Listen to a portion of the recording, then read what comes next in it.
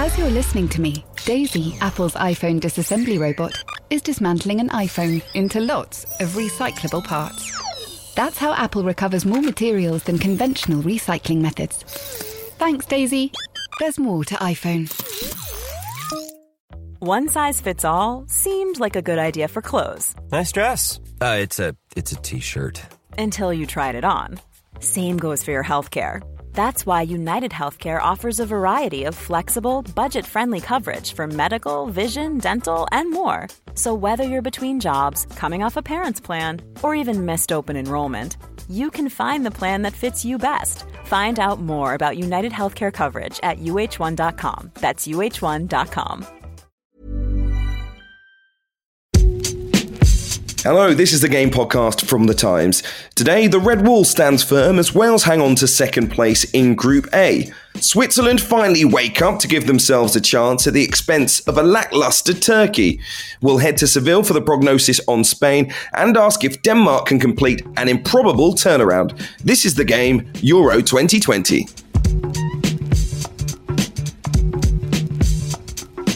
Remember, you can subscribe to The Times and The Sunday Times across all of your devices for less than £1 per day. Go online, search thetimes.co.uk/The Game to begin your free trial. And give us a 5-star review on Apple Podcasts or wherever you get your podcast from if you are enjoying our Euro 2020 content, which only gets better. I'm joined today by Gregor Robertson, Matt Dickinson and Tom Clark. How are you? Very good, you.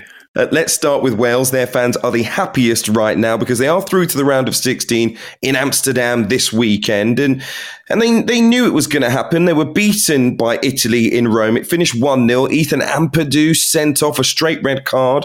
That is the first home nations player to receive a straight red at the European Championship since 1968, I believe. The Wales boss, Rob Page, did ring the changes in the game, but he still showed that his side will not be pushovers in this competition. I think that was the big takeaway when it comes to Wales for me today. Gregor, what did you think? Yeah, I agree. I think, as you say, it was largely expected that Italy would be the superior team. I think Italy have probably been the most impressive team in the competition.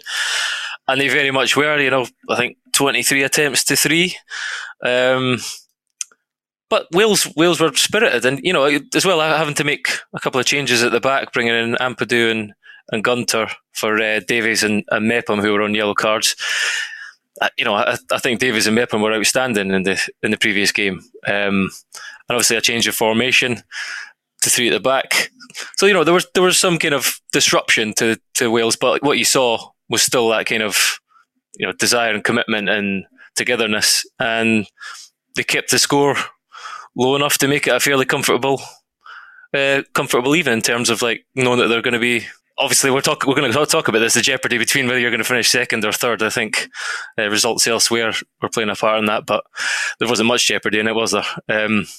But yeah, I thought Wales were excellent, and Rob Page deserves great credit, I think. I've said that before. I think what he's done with this team so far has been brilliant.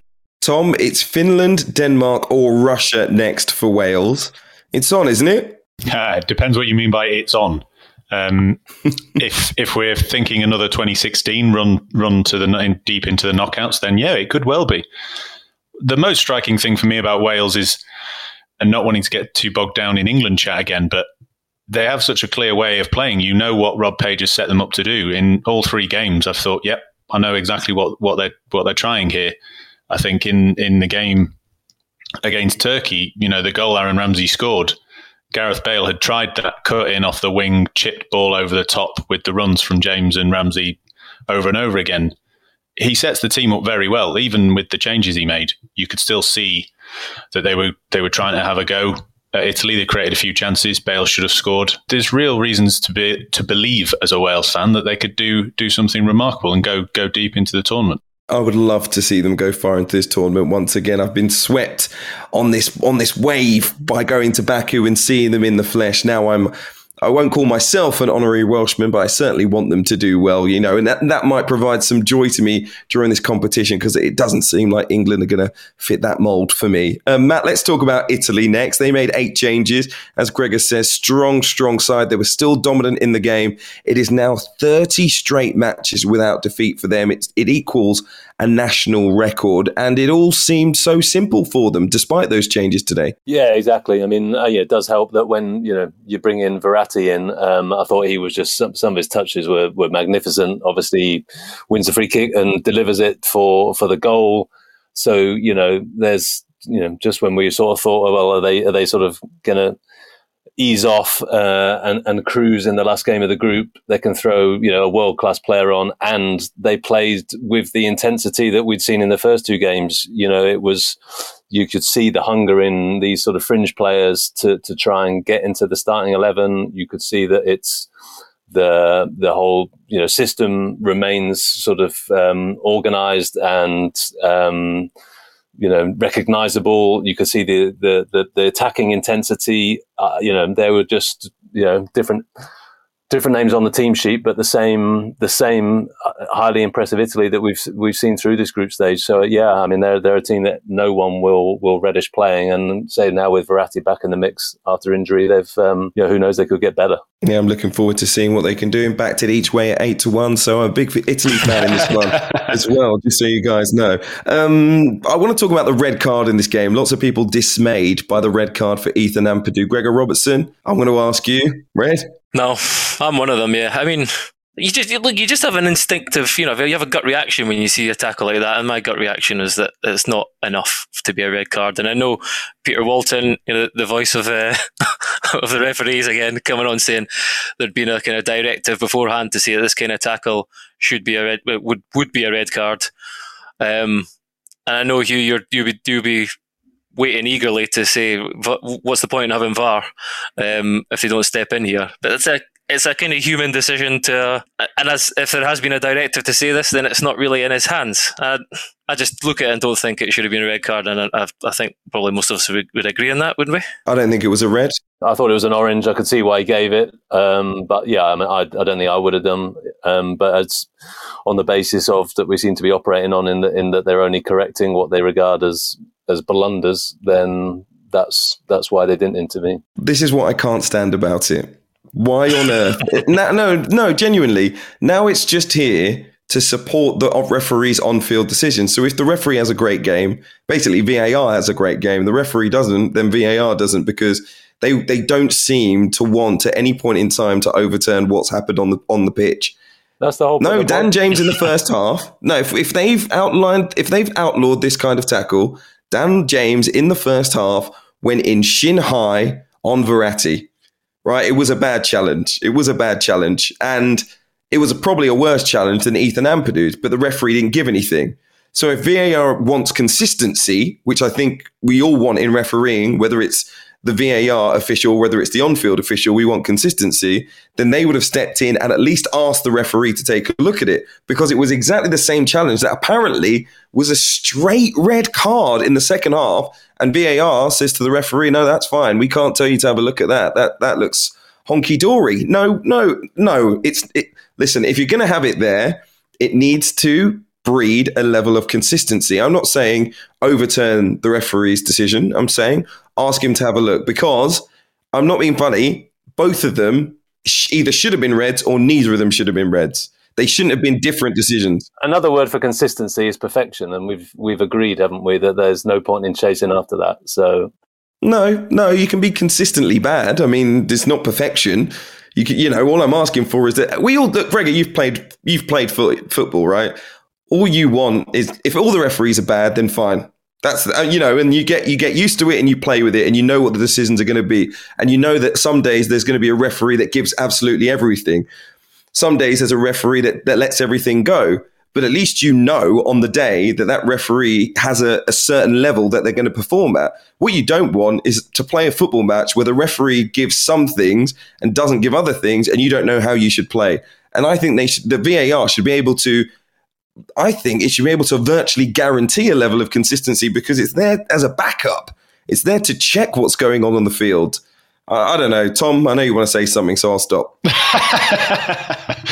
That's good of you. I mean, I just think the danger with your argument is then, as Matt's hinted at there, we head towards the perfection element of the conversation with VAR, where we'll then have the tournament ruined by endless stoppages and referees stood by the pitch looking at a screen with the guy in his ear going, well, it is quite high, isn't it? Yeah, it's quite high. He's a bit late. Oh, should we slow it down again? Have you got a different angle?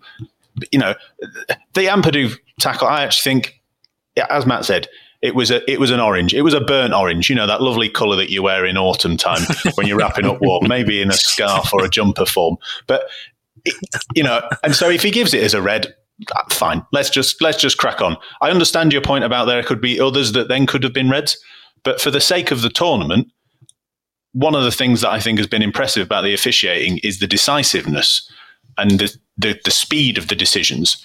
I mentioned it on the first pod in the very first game with the Italy one. There was a check that lasted seconds, and it's allowed us to focus on the football. And, you know, you say to Gregor there about referees and what we want from referees. The cliche we always trot out about good refereeing is when you don't talk about it. And I know you're bringing it up now, and obviously it's a slightly contentious issue, but the only thing we've really had to say about the officiating so far is that it's been pretty good and that it's allowed us to focus on the football, which is a pretty good thing, really. And I think the more you look for, well, if Daniel James has gone in like that, we're just going to end up with loads of stoppages and loads of, you know, referees stood on the side of the pitch looking at screens. And I definitely don't want that. I don't want it for minor decisions, but I think if there's a directive that says you should be giving straight red cards out for a certain type of tackle, and you're the VAR video assistant referee, should I stress, and you've seen one of these tackles on the tape, then you should be getting the referee to have a look at it. If they apparently believe that these are straight red card offences. If they don't believe that these are straight red card offences, then when the referee gives a straight red card for one of them, you should then, as the VAR official, be telling them to have another look at it. These are big decisions. For me, a straight red card is a big decision. Maybe other people don't think it is, but I mean, for me, it is.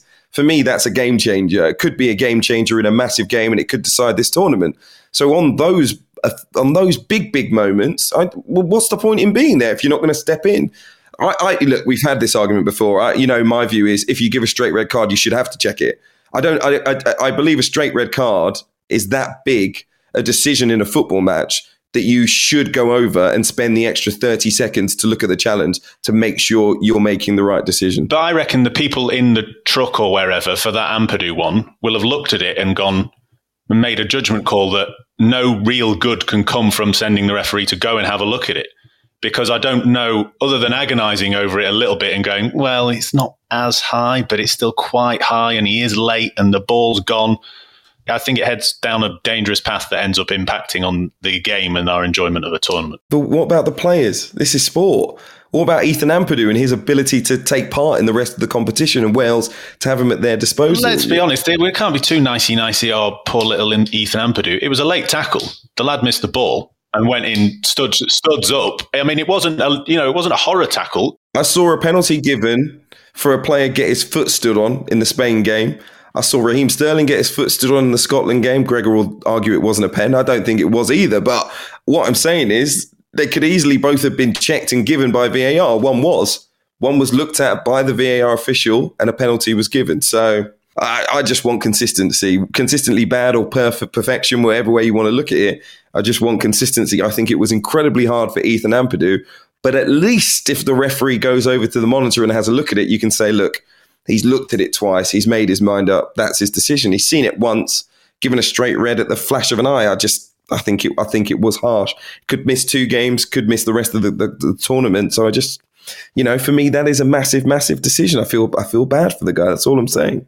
Any other comments on Wales or Italy before we move on? Well, I don't know. Are we going to talk about that format thing? Because I've sort of did a piece from the game, which, good luck to Wales, and especially good luck to them that they could be facing Russia, who are ranked, God knows what, 38th or something in the world. And, I'm sure, if I was a Welsh fan watching that, I would have had, some tension attached to the fact that I wanted to come second because it could open up a run. But, as a neutral, shall we say, watching it, the format basically undermined the drama of the day. The jeopardy was, will Wales finish second or third? I know that, they kept cutting to, here's another goal gone in the Switzerland game, always back to, goal differences shrinking. But actually that, we're not talking jeopardy when it's not, stay in the competition, go out. The fact is that someone with a much, much bigger brain than mine, which isn't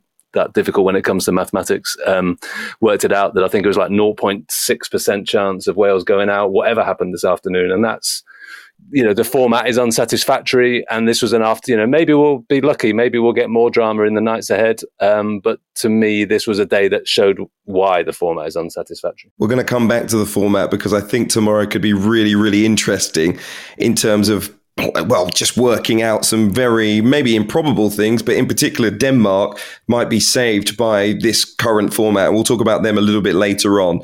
But I do want to talk about the other game in the Group A. That's the group, of course, with Wales and Italy, and Switzerland beating Turkey 3-1. Now, the Swiss have a very, very good chance of qualifying on 4 points, of course. Third place in the group.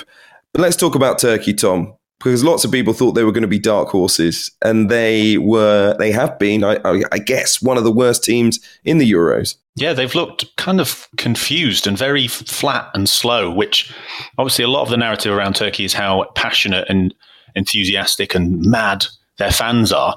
And that hasn't come across on the pitch with the players at all. It seemed so devoid of any spirit. They looked defensive to the point of kind of just being slightly inept against Italy. They're completely blown away by Wales. And, there wasn't much spirit and pride on show against Switzerland, who played quite well and scored a couple of good goals. But yeah, I was very surprised. I mean, one of the players who obviously for Premier League fans, we all know about, but Sionchu looks like a different player. It's like his twin brother who can't play football has been morphed into the team. He just looks completely devoid of any confidence. He looks flat-footed, doesn't look like the talismanic centre-back that played for Leicester. It's all been quite surprising, really, because there were a lot of people with more experience in football than me and you, Hugh, who were saying they were going to be dark horses and tipped to do well in this tournament, and they've certainly been proven wrong. Yeah, a very underwhelming side, Turkey, but good to see the Swiss get off the mark because, as Gareth Bale remarked earlier on in the week, they were actually the highest ranked team in the group coming into this. And I still think there's something more to come from the Swiss in this tournament. At least I hope there is, because, of course, with 4 points, it might not be enough to take them through in third place. But again, as Matt remarked, about a 99% chance of that happening. We'll see what happens in the rest of the week. Up next, we're going to head to the heat of Seville. The pressure is on for Luis Enrique's Spain before we look ahead to those grandstand finishes in Groups B and C on the game.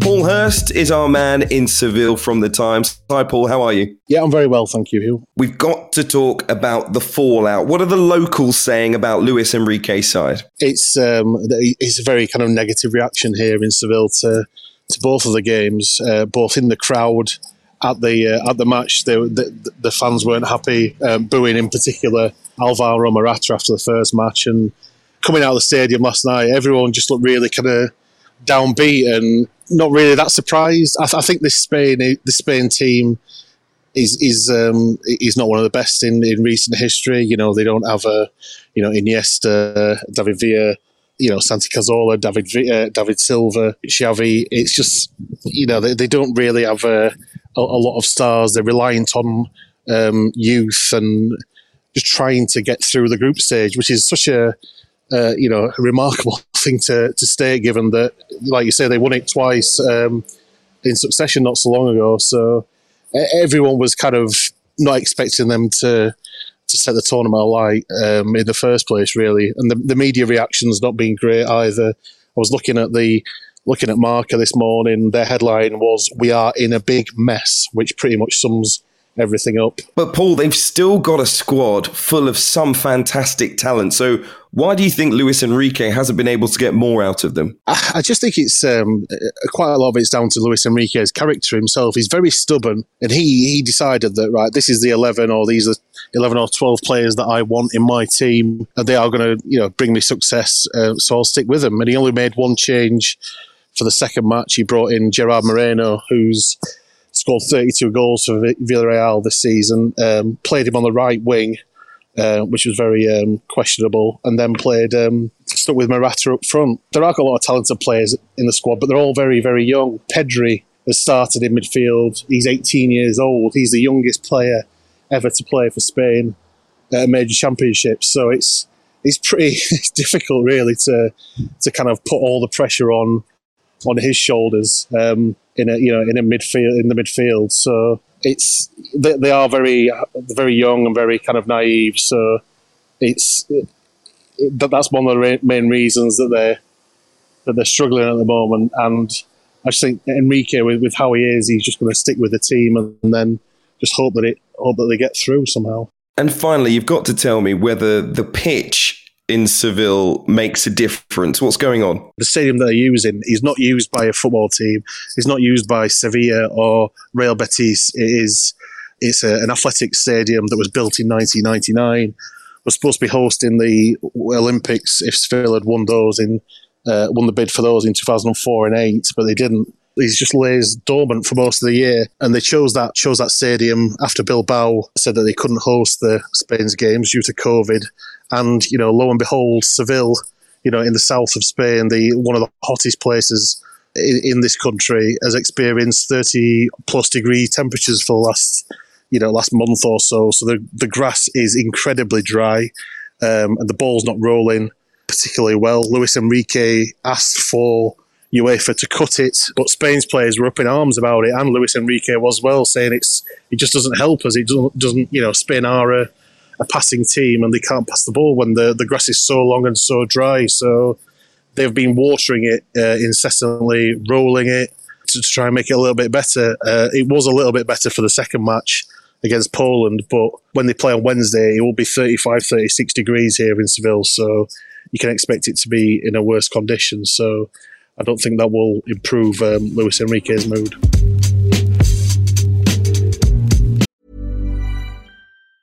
The train is now approaching. Junction at platform. Passengers, airport, please stay on board. Next stop, road station. iOS helps you control which apps you share your exact location with. There's more to iPhone.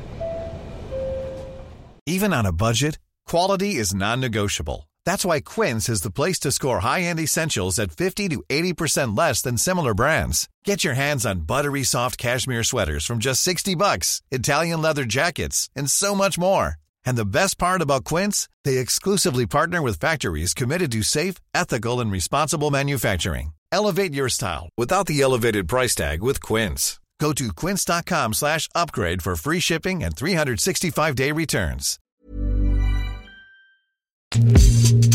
Our thanks to Paul Hurst, who's got plenty more, I'm sure, covering Spain out in Seville. Although, who knows, it might just be one more game for him. He's got more to come, of course, in the Times and the Sunday Times. But let's look ahead next to what should be a pretty manic Monday at Euro 2020. The final games in both Groups B and C. I want to start with Group C, gentlemen.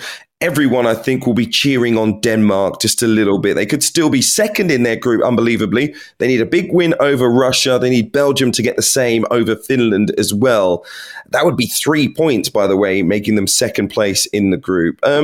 Everyone's second team, Tom, at this point in time, especially given all that they've been through. And I think they're good enough to make this happen. Absolutely. Well, I mean, a friend of mine asked me for some tips when in the sweepstake because they had a chance to swap, having got Portugal with Denmark, and I said, "Oh yeah, go for Denmark. They could be dark horses." And Portugal have got a very difficult group. So with the way things are going, I'm definitely hoping for a miracle, just for me to save face. Otherwise, I'll never be trusted with a footballing opinion ever again, as most of the Game Podcast listeners already think. But the other thing as well was that after obviously that remarkable opening game and all that they'd gone through, they were fantastic against Belgium, I thought, particularly in that first half. That was, to put in that kind of a performance in that situation was remarkable. They made Belgium look very, very ordinary until Kevin De Bruyne did what we all know that he can do best. So, I certainly wouldn't put it past them. My only concern would be that they've obviously got to score a lot of goals. And I don't know whether they've necessarily got that in their team. Brathwaite, Poulsen, quite good players, but they're not necessarily known for their goal scoring ability. They're more modern forwards, either playing out wide or as the kind of target man foil type striker. So we'll see. It would be an incredible story, and we'll certainly be cheering them on. And I guess that's where the kind of the counter argument on the group stages comes in, isn't it? That they've still got a chance even in their situation. Currently, they've got the same goal difference as Russia. So they just really need to win that game by a couple of goals. Finland on 0 goal difference at the moment. Obviously, if they lose to Belgium, they'll be on negative goal difference. So it could easily put them second in the group. I'm just hoping a little bit too much, but I think there's going to be a really intriguing end to this group. And I wonder, Belgium, of course, with 2 wins, whether they will rest players in that final game against Finland. I think Finland have maybe been the surprise for me of the tournament, aside from having the 2 best kits. Of course, to get the results that they've got as well, I really want to see more of them at this competition. I can't lie, but it's that in itself that Belgium, as you say, Belgium are through. They can rest players, but a team, because the third place goes through, it's like, because they're resting players, that kind of skews the sort of competitive integrity a little bit. If only the top 2 are going through, then there's more likelihood of a game in which one team is already through and other teams are still able to go through. So, it's up to Belgium to rest their squad, but it kind of skews the competitive integrity a little bit. Do you rest De Bruyne he obviously the way he came back in, does he need game time? Because he was sensationally good, wasn't he? And yeah, you do wonder. Stick him on the pitch and that tilts the balance about 50% in one player, doesn't it? But yeah, it will be interesting what they do, say with the Lukaku, whether I think there's evidence both ways, isn't there? Rest legs one way, but lose momentum another. So it will be. Again, respect to Italy for they managed to get the best of all worlds. Yeah, I think the teams with 2 wins, most of them are going to do that. We saw today Italy basically empty the bench. They substituted their goalkeeper, I think, with 3 minutes left, just to give their third choice keeper a little bit of a run out as well. I don't know exactly what Belgium will do and how much depth they've got in their squad. I doubt it's the same as Italy's currently, look, Gregor, I don't know what you're arguing for here. That's the only thing. Do you want the competition to be smaller? In which case, we don't have those special moments in the playoffs. If you know what I'm saying. I do want the competition to be smaller. Let's be honest. Let's just be honest about it. I know Scotland will never get in ever again, though, Gregor. You do realise that? I don't know. As long as they keep the Nations League spots, I'm all right with it. Gregor's speaking as a man with a massive hangover after the big 0-0 draw celebrations, and he's thinking, God, I've got a new kid. I don't need this into my life anymore. One big party is enough. I don't need this anymore. Basically, aye. But I don't know. I just thought today, I know it's just the start, and there could be more games where there's like a bit of jeopardy, and because there's more teams can go through. I just think it's ridiculous. And also, then we're going to come to the next group in Ukraine and Austria, and they could play out a draw and both go through potentially. Like, it's not just about the kind of entertainment value.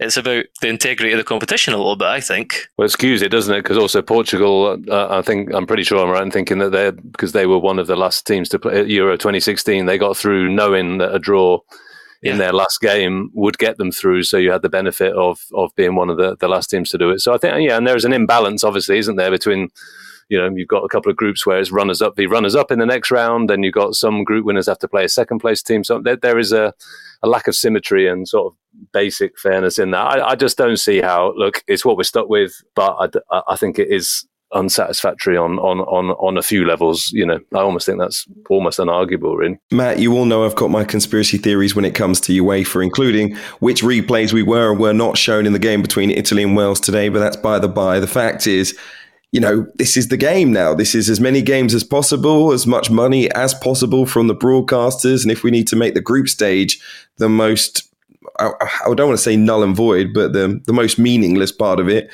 there will be some of these games where you think, especially today, you're watching Wales against Italy in Rome. It's the final group game for many of their fans. It's the most important. And we're just talking about goals. If there's a goal swing here, goal swing there, then they might be third in the group. And even then, I don't think they would have had like the worst draw possible. It just wouldn't have been the worst draw in the world, even if they had finished third in the group. There will be more of that in the coming week. And I'm interested to see what will happen between the Ukraine and Austria, of course, in Group C, because, this could be a repeat, couldn't it, Gregor, of a famous match back in, 1982, was it? The disgrace of Gijón, was it?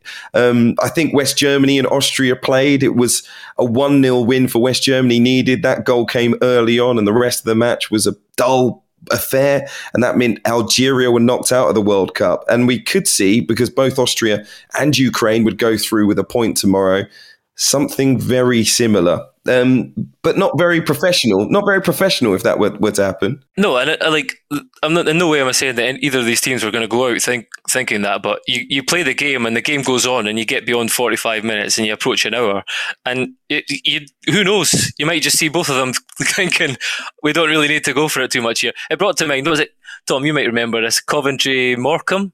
I think Coventry had to win. This is a couple of years back. Coventry, no, they both needed a draw. Morecambe to stay up and Coventry to go up or to get into the playoffs. Into the playoffs, I think. And the end of the game was a complete farce. Matt, you won't remember. There was one at the last World Cup, wasn't there? Was it Japan or someone in the group stages? In the last 20 minutes, they were just kicking the ball left and right and then lumping it downfield, and then they were doing a goal kick. I can't remember who it was. And no team goes out to do it. No team goes out at the start thinking, we're going to play for a point. But as I say, when you get to about an hour in, you'll see the game change. If that's the way it is, if it's still 0-0 or it's 1-1 or whatever, the game will change and the way the players play and approach it will change. And that's not healthy for the competition. On the basis of football, if in doubt, just grow more games, more teams, more TV money.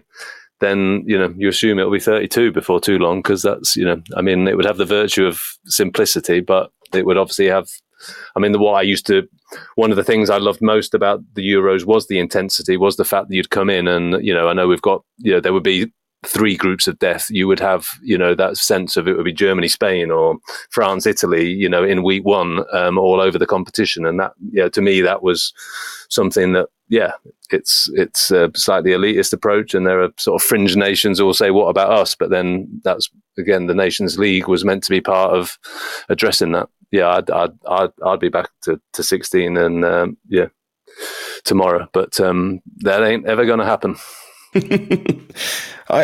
How much do you guys feel that takes away from the competition? Because I think it's been still a pretty exciting Euro so far. I've enjoyed most of the games. All right, I might be speaking very differently after this final set of group games if we have a few of these games where teams are just passing it side to side. But I also like the fact that there are a load of nations in it who may not have otherwise been. I've enjoyed Gregor's excitement. I know, it's been so nice to see him happy, isn't it? Honestly. It's been so long. I must say, I don't know whether this is the lower league club football fan in me, but I've really enjoyed it. And I was watching Wales, but I also had an eye on the Switzerland game, and the way they were going for it, it was great fun. So the fact that they were still in it, and I think we're going to see that in the coming games this week, that kind of sense of slightly mad, how the hell are we still in with a chance here? How many goals do we need looking over at the bench? 2 more? Oh, okay, send the big lad on. Fine, I think you can definitely make a strong case for the integrity of the competition. But, ultimately, the cream will rise to the top. The top teams will be in the latter stages of the knockouts, and we'll have all had a good laugh getting there, watching the little lads Scotland's enjoying themselves. Sorry, that was poor. That was low. And I didn't mean it either. Sorry. No, look, and also I agree with you. I've enjoyed watching some of the smaller nations, particularly Scotland. It's not necessarily the fact that it's grown. It's an illogical number. 24 is an illogical number. It doesn't work. Having so many third place teams and whatever, it should be the top 2. It shouldn't be that 3 of the 4 teams go through. I read somewhere today that it's 71% of the games to eliminate 33% of the teams. So it's like so much football, and you only get rid of a third of the teams. So that's not really, that doesn't make sense. So I'm absolutely with you, and I should say, despite all of what I've said, I've thoroughly enjoyed it. And it's been a massive step up from Euro 2016, I think, in quality and enjoyability of the enjoyableness of the games. So like some great teams to have watched: Italy, the Netherlands, Germany stepped up massively. I think Portugal could still be a force. There's been some great games and great enjoyment, but the format is mad. Well, look, tomorrow is going to be an interesting one. It's going to be a test of the format, and I think that's going to continue throughout the week. We'll see if the gripes continue or the great games come back in as well. Just a quick prediction for tomorrow's games, because I think that Ukraine game with Austria is going to be a really interesting one. Personally, I think both teams have done pretty well. Desperate to go through, of course. And then, of course, for me, Denmark, I think they're going to cause the shock as well. Gregor, Ukraine, Austria, from those 2 teams, what have you seen so far? Who do you think will come through? I think Ukraine. I know Austria have done pretty well so far, but I think they're a little bit calamitous at times. I think Ukraine actually have some decent quality, and it's been in kind of flashes for them. They've not been able to sustain it long enough over a kind of 90 minutes. But I think Ukraine will come out on top of that. But as I say, it could be interesting if the clock ticks past an hour or whatever, and they're both thinking, do we really need to do this? What about the game between Denmark and Russia, Tom? Well, obviously I'm back in Denmark, given what I said about the precarious nature of my advice to my friend. But I think Denmark will win. I don't know whether it'll be enough. Russia didn't look that great, even though they picked up a win. I think Denmark will probably win the game. Whether it'll be enough, who knows? But I hope. It sounds a little bit cheesy, doesn't it? But I hope Denmark can at least end with a win, regardless of whether it is enough to get them through, because that group of players must have been through something completely unique and extraordinary. No other team will have gone through what they've gone through. And their fans and things, it would be great if they could get a win. And Netherlands taking on North Macedonia. But Matt, I think I'll ask you to predict the game between Belgium and Finland. I've enjoyed watching Finland, but Belgium, I think, will be far too strong. Doesn't matter what team they play. You would think so. I mean, it would be interesting. I mean, I think Belgium have got a bit of work to do. I mean, I still think that their De Bruyne masterclass took away from the fact that their defence still looks creaky as hell. It looks slow. It looks people are going to be able to get at it, and I think so. That's why it is interesting what Martinez does, because I think there's improvement that they've got to find, and you don't do that just by sort of throwing out a B team. So I think that will be interesting. I'm going to go for a draw. I think they will rest quite a few players. North Macedonia playing for pride in the final game, no points as yet. Might get something out of the game, but if I was the Dutch, I think I'd go full strength and try and keep the sort of positivity and momentum going, because I still think they're a step beneath some of the big names in the competition. But you never know. Once you get that momentum, it can take you far. You happy with that? I'm delighted. I love it when you make a prediction, Hugh. That's all I wanted. Thank you very much. Cue a North Macedonian 5-0 win to discuss on the Game Podcast tomorrow. By the way, if you're enjoying it, make sure you leave us a 5-star review on Apple Podcasts, wherever you get your podcast from. Gregor Robertson, Matt Dickinson, and Tom Clark, thank you for being with me this evening. We will be back tomorrow. But remember, you can subscribe to The Times and The Sunday Times right now for less than £1 per day. Just go online, search thetimes.co.uk/the game to begin your free trial. We'll see you soon.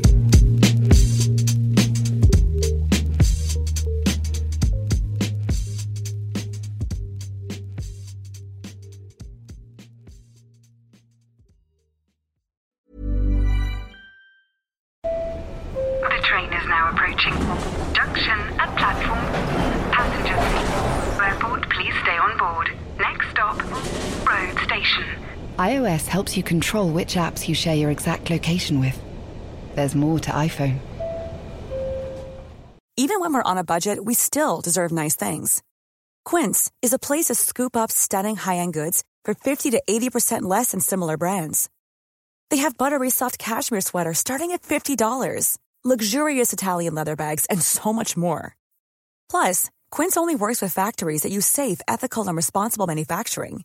Get the high-end goods you'll love without the high price tag with Quince. Go to quince.com/style for free shipping and 365-day returns.